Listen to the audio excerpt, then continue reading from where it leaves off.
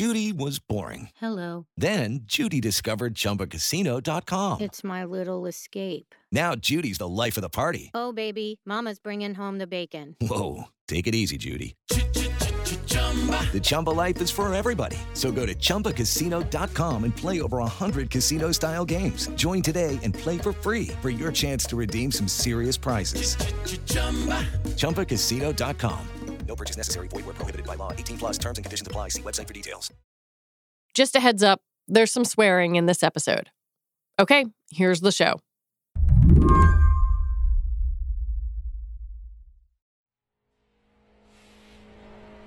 How nasty silly. I asked for some cleaning supply. They tell me no. This TikTok says it's from inside an Alabama prison. It's a little hard to hear, but there's a filthy cell with what looks like mold and either dirt or feces all over the wall. Go in or get sprayed with mace, and they're going to drag me out. The user goes by @AriesHarris81. And this video is just one of many that you can find on social media shot inside prisons on contraband cell phones. Sad, y'all. Report this. This video is hashtagged with Department of Justice. And when he says report this, I'm guessing the user means report it to the DOJ. But these kinds of videos have also made their way to a literal reporter, Carrie Blakinger. So one of the first times that someone reached out from a contraband cell phone was when they slid into my DMs posing as a young white lady. Oh, like that was their avatar? Yes. And they acted like they were not a person in prison. Carrie gets these kinds of messages because she covers criminal justice and because her work tends to focus on incarcerated people as people who deserve to be heard. They were like, hey, I have some evidence of, things that are happening in one particular unit, and I have video. And so then they send along the video. The video showed a darkened prison pod in Texas with smoke in the background and people screaming. Carrie realized it was shot with a contraband cell phone, but she still wasn't sure who had shared it with her. Maybe a friend or relative of someone in prison. And then as we kept going back and forth, I was like, wow, these answers are coming like really quickly. And I realized eventually that this had to be the actual person in prison. This was not like a secondhand party communicating with them. And eventually they fessed up and admitted that. The person DMing Carrie is hardly the only one recording their prison experience. Over the past few years, contraband smartphones have given people behind bars a way to have entire lives online. This is a real live cell for you right here in prison. This ain't no scared straight program. This ain't no test. You come in here, you might not make it. Sometimes these videos, and these are from TikTok or what's known as prison talk, are about showing hellish conditions. Sometimes they're about showcasing ingenuity. I done came up with making me like a little heater. Then what I do is I take some Vaseline and then I put it in there and I put it on the side and it kind of burns like oil. Carrie saw enough of these videos and learned enough stories through DMs and texts that she knew she had the makings of a story, which she wrote for the Marshall Project. Eventually, I ended up with a large enough sampling of people that I talked to over time to realize that, there's just a really diverse array of things that people do with their contraband phones. And I think the thing that actually inspired me to write a story about it was when I became aware of a group of a few, like literally dozens of guys that were using a group messaging app to have a, self-taught class using Harvard's CS50, their Computer Science 50 curriculum, to learn about, computer programming. Today on the show, from computer science to side hustles to whistleblowing, Carrie takes us inside the world of contraband tech on the inside. I'm Lizzie O'Leary, and you're listening to What Next TBD, a show about technology, power, and how the future will be determined. Stick with us.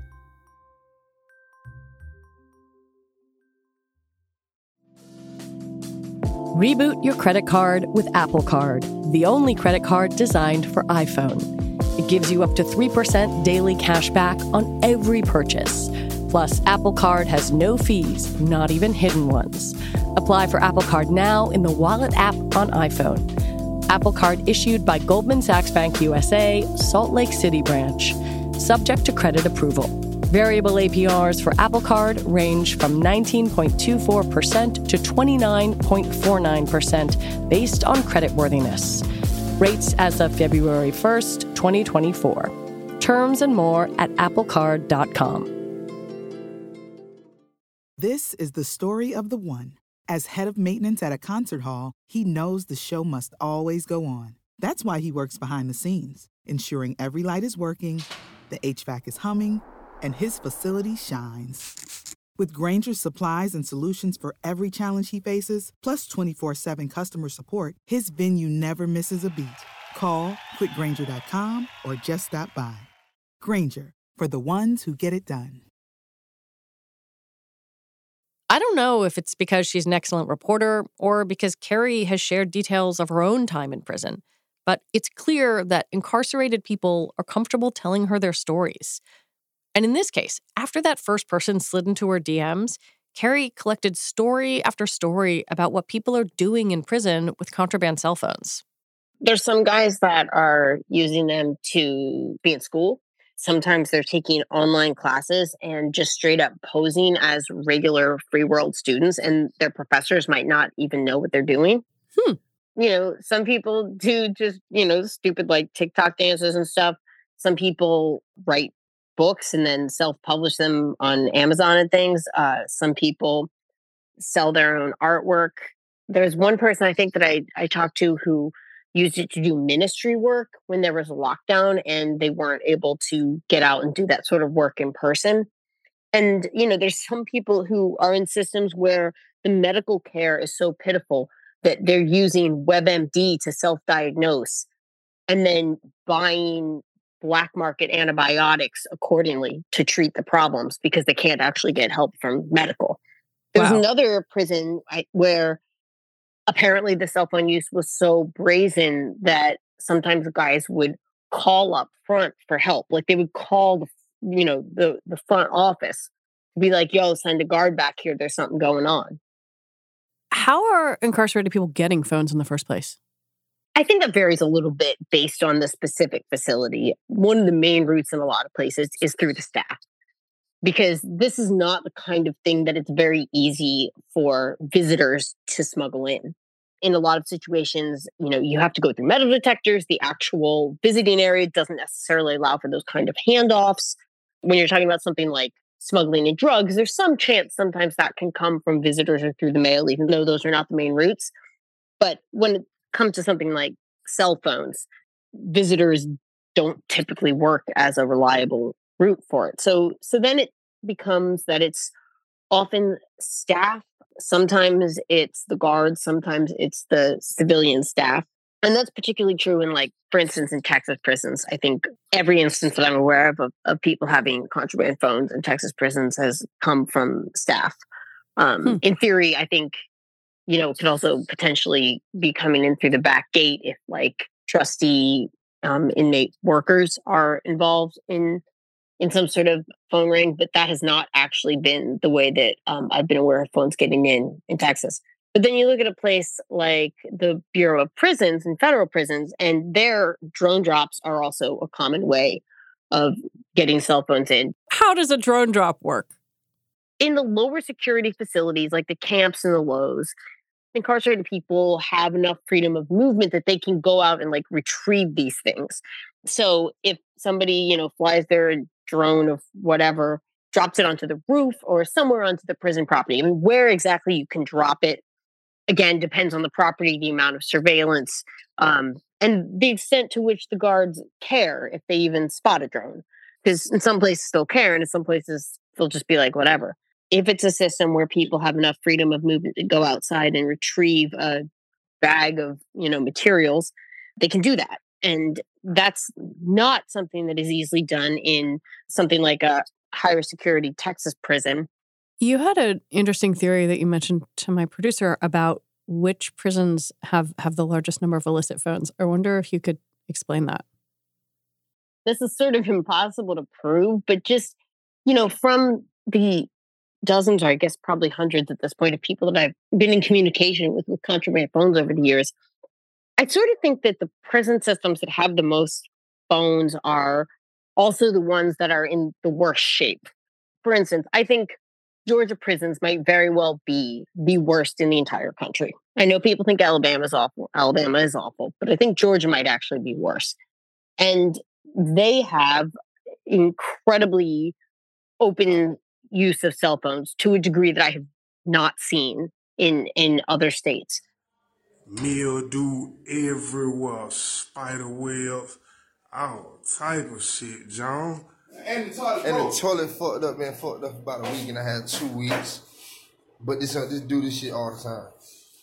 But then you look at some place like New York or Colorado, where phones are far more rare. Like, they exist, they're in some facilities, but they're just not as common as they are in some of the really broken southern prisons. And I think that this is partly because some of the same factors that would lead to the introduction of contraband phones also correlate to the same things that make a prison bad.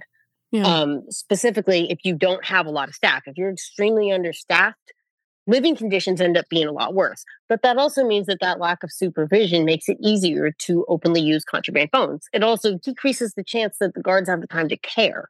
I also think that when you have staff that are, particularly underpaid, which is often the case in many of these southern prisons, they are more likely to be looking for side money, trying to hustle by smuggling in contraband phones. And they're also less likely to generally care about their jobs.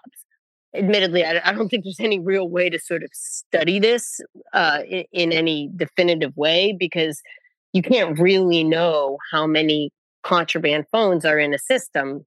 By their very nature. Yeah, exactly. Like, I know what some people tell me. I know that there's people that I've talked to in some prisons that are like, yeah, everybody in this dorm has a phone. Or in some places, they'll be like, yeah, we actually have multiple phones. There's more phones than there are inmates. And then there's other places where it'll be like there's one phone shared among, 100 people or something. Carrie says that just as phone usage varies, the cost of getting one does too. I have heard phones going for as little as $200 or $300, but I think more commonly they're in the like $800 to $1,500 range. And then on the upper end, it's like $3,000, $4,000, $5,000. Whoa. But yeah, usually I'd say it's in the like $800, $1,200 range. And we're talking about smartphones, typically not iPhones, but at least smartphones. Although occasionally people will get these little miniature phones that are not smartphones and are small enough that you can hide them in a body cavity. Those are just not as useful, even if they're easier to, not have confiscated. And where's the money coming from? Like, that doesn't go through a commissary account. No. I mean, it varies. Some people are using Cash App, things like that. I mean, some people are trading for them, but usually the sort of initial purchase or initial dealings involve needing someone on the outside that can sort of help orchestrate these things. Although once someone has a contraband phone and can, access their own money from that phone, it becomes a lot easier to keep it going. Yeah. But there's also the role of gangs. In some of the prison systems, gangs are a big force in the contraband phone trade. With gangs, that sort of ensures a continuity of the contraband flow, because it means that there is a structure in place, even if one person leaves. So like maybe the one guy who was really into getting in phones leaves, but there's still a whole gang structure that's in touch with the, whatever corrupt guards are participating and that has access to the money. When you're talking about sort of one person on their own just trying to get it, if that person gets transferred or, their specific contact quits or whatever, then, everybody loses access. When we come back, it might seem kind of nuts that a prisoner would make a TikTok for all the world to see, but they're doing it. I'm thinking about the risks for incarcerated people for bringing in a phone, using a phone.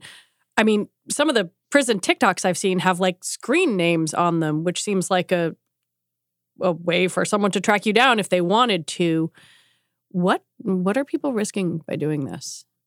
So it varies a lot. And the TikToks, by the way, they're just wild to me. Some people are just out there with their entire faces and names, like, not even trying to hide it.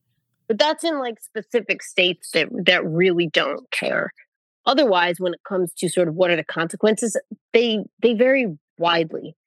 Some states don't really do a lot. They can't necessarily put people in SHU if they don't have enough SHU space, in solitary, that is.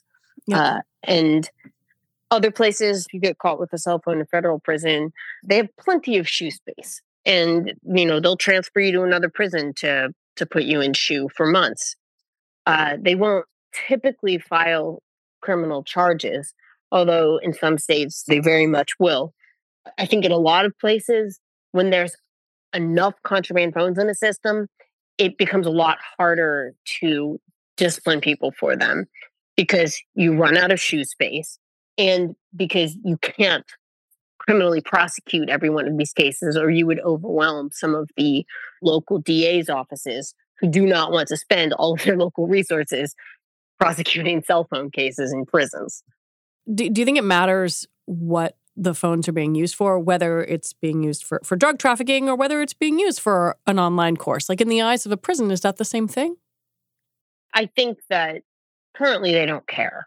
First of all, it's not legal anyway. So in their eyes, you're still breaking the law. It doesn't matter why you're breaking it. But, honestly, even if it were legal, I mean, there's so many ways in which people that run prisons are just sort of programmed to be punitive, often in extreme and unnecessary ways. So even if this were more acceptable, I still don't think that it would matter what people were using it for. Like if prison officials can be punitive in many situations, they simply will choose to be. Have you thought at all about where the pandemic fits in this equation? Like I noticed in your piece, you talk about this at the beginning of the pandemic. Like if the degree of isolation, from visitors, from family, from loved ones that increased during the pandemic made people want phones more. Well, I also think that because in the early days of the pandemic, in a lot of prisons, they locked everyone down. They didn't have visits. And in a lot of situations, the guards didn't want to do cell searches either because they didn't want to get near the inmates. So I think that in the first 6 months or so of the pandemic, it was a lot easier for people to hang on to whatever contraband they had. They just weren't getting cell searches the same way. Or if they were doing cell searches, they just weren't sort of meaningfully actually going through their shit. Especially in Texas, for instance, they didn't do cell searches for quite some time. And that meant that people who might have, only been able to keep a contraband phone for a matter of weeks could now keep it for months. I also think that in the first few months of the pandemic, it felt really apocalyptic to a lot of people in prison. Yeah. Like they were looking around at so many people around them either dying or being so sick that it looked like they would die. And I think that made a lot of people willing to throw caution to the wind and, start going live on Facebook from in prison or start TikToking, things like that. All of a sudden, out of the blue, fucking everybody just fucking dying and getting sick and shit. Like, this shit serious as fuck. Like, they literally leaving us in here to die. Like, this motherfucker over here dying from corona. They got this motherfucker in my room and shit. Like, just saying, fuck it. Don't care what the consequences are. I think we're all going to die. I want the world to know what's happening. And we did see that. I remember in the spring of 2020, I did an article for Vice and the Marshall Project about COVID in federal prisons. And I remember at that time, there were like 2 or 3 people that had gone live or posted videos in some capacity from some of the hardest hit federal prisons. And some of them were just straight up showing their faces. Some made some efforts to disguise themselves. One of them, I think, actually said in the video that he was just doing this because he was desperate and he needed people to see what was happening. And I think that even when people didn't show their faces or didn't go live, that same sort of dynamic played out in a lot of other places. I think that there were a lot of people that started thinking about reaching out to media for the first time, or, a lot of people that started feeling that they were okay with taking more risks than they might have otherwise. At the same time that contraband smartphones have seemingly become easier to get, prisons are also offering more officially approved technology. But availability and cost vary a lot depending on the state. In Pennsylvania, for example, according to the state, incarcerated people can buy a tablet for $147. They're restricted devices, no Wi-Fi, for example. And using them can be expensive. 25 cents to send an email, $1.80 to buy a song. Some states have ostensibly free tablets, but with similarly high charges from commercial providers to access most of the features. Carrie says that despite the increased availability of prison-issued tablets, a lot of the people she's talked to still prefer contraband phones. There's definitely guys that I've talked to that said despite the initial cost of a phone, of a contraband phone, it's still cheaper. There's stupid things you just can't do on most of those prison-issued tablets. Like, it's not like it's just that you can't have raw conversations about your drug dealings. It's also that you cannot, for instance, enroll in an online class at a university of your choice. There's a lot of things you can't do on these tablets. And there are some people who will take those risks even to have contraband phones, even for purposes that are entirely positive, because they're in solitary or they're in prison for a long enough time that they just want something engaging to do. I've noticed that you keep saying guys. Yes. Is this not happening in women's prisons? I have never spoken to someone in a women's prison with a contraband phone. The only woman that I've spoken to was a trans woman who was in a men's prison. And, I think that that's because in general, women just don't get the types and variety of contraband that men do. When I was in prison, which was, 2010 to 2012, I never saw a contraband phone. Now, they admittedly were not as common in general in prison then as they are now.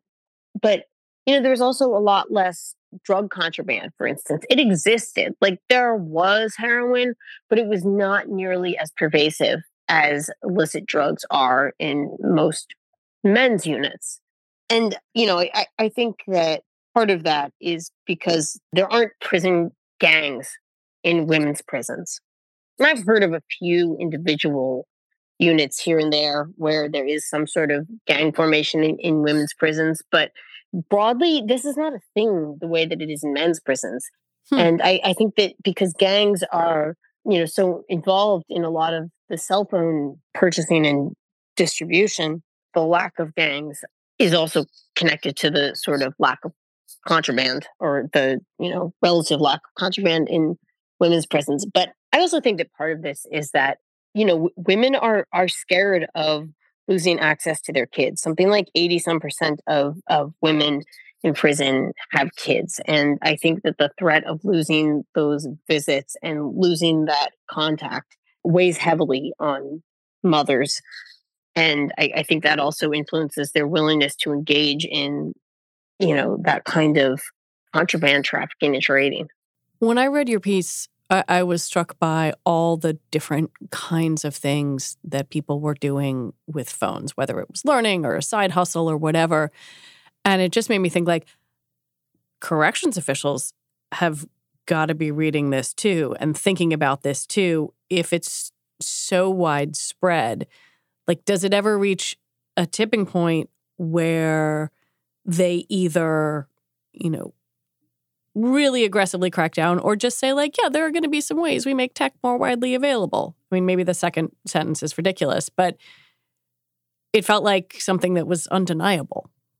It seems like at some point there's going to have to be some larger reckoning with this. But, you know, given everything we know about how prisons operate, I think that point will come literally years later than it should, whatever the response is. You know, obviously, as of now, there's definitely the use of tablets and email-based communication systems is growing a lot, and it's, you know, spreading to a lot more units. But I'm not sure that's really gonna quite like fill the gap. You still can't take pictures on those. In the instances where you can do some sort of video visit, it's still typically very restricted. And you know, the access to any sort of internet is so limited. I'm not sure if that will ever be enough to really fill the gap or significantly reduce the demand for contraband phones. So I don't know. I think it'll be interesting to see if there's a point at which officials try to approach this very differently. But as of now, you know, contraband phones are still criminally chargeable. Like, they're still illegal. Before she was a journalist, Carrie served almost 2 years in New York State on drug charges, from 2010 to 2012. While smartphones were obviously popular then, they weren't as ubiquitous or as cheap as they are now. And one thing I wondered is what it might have meant for her to get to use a phone while she was in prison. Man, I mean, you know, I think one of the things that I didn't fully appreciate until afterwards, and this is, I know, kind of niche, but like the way in which you completely lose touch with like cultural currency during the time you're in, right? Like, just think of every single drama that you've seen play out on Twitter or, you know, whatever's trending online. Like, we had no awareness of any of that in prison. But there were, you know, entire dramas and controversies and things that people would reference years later that were just a complete black hole for me. And I had no idea this major news event happened, you know, or like I will still, even like 10 years later, occasionally hear a song and be like, oh, that's a cool new song. And then I fucking Google it and it just came out while I was in prison. It wasn't new. And I know that like that lack of cultural awareness seems really trivial, but I think it's actually hugely important for people who get out, because it's really hard to have conversations with people and relate to normal humans when your whole experience is prison and the things that could bridge that gap are so limited.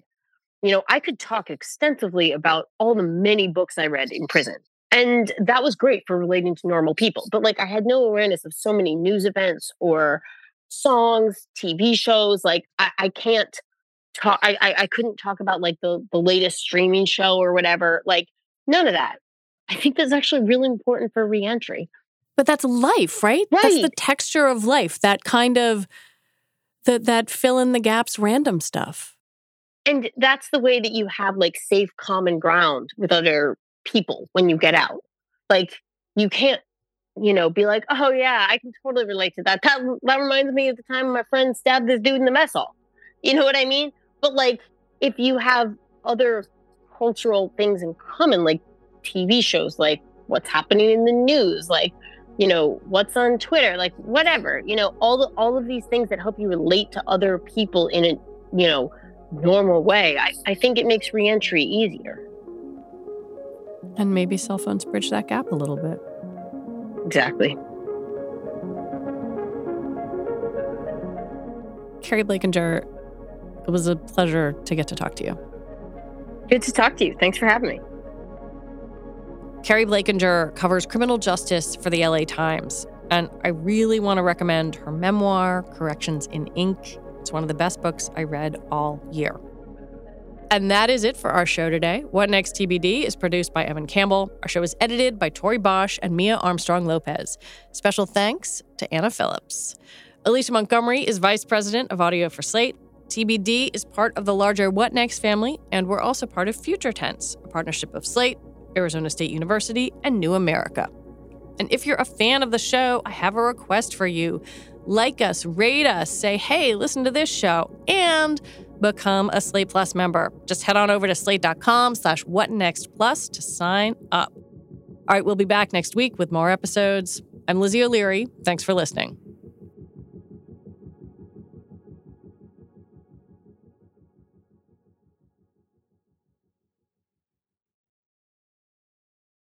When you need mealtime inspiration, it's worth shopping Kroger, where you'll find over 30,000 mouth-watering choices that excite your inner foodie. And no matter what tasty choice you make, you'll enjoy our everyday low prices, plus extra ways to save, like digital coupons worth over $600 each week. You can also save up to $1 off per gallon at the pump with fuel points. More savings and more inspiring flavors make shopping Kroger worth it every time. Kroger, fresh for everyone. Fuel restrictions apply.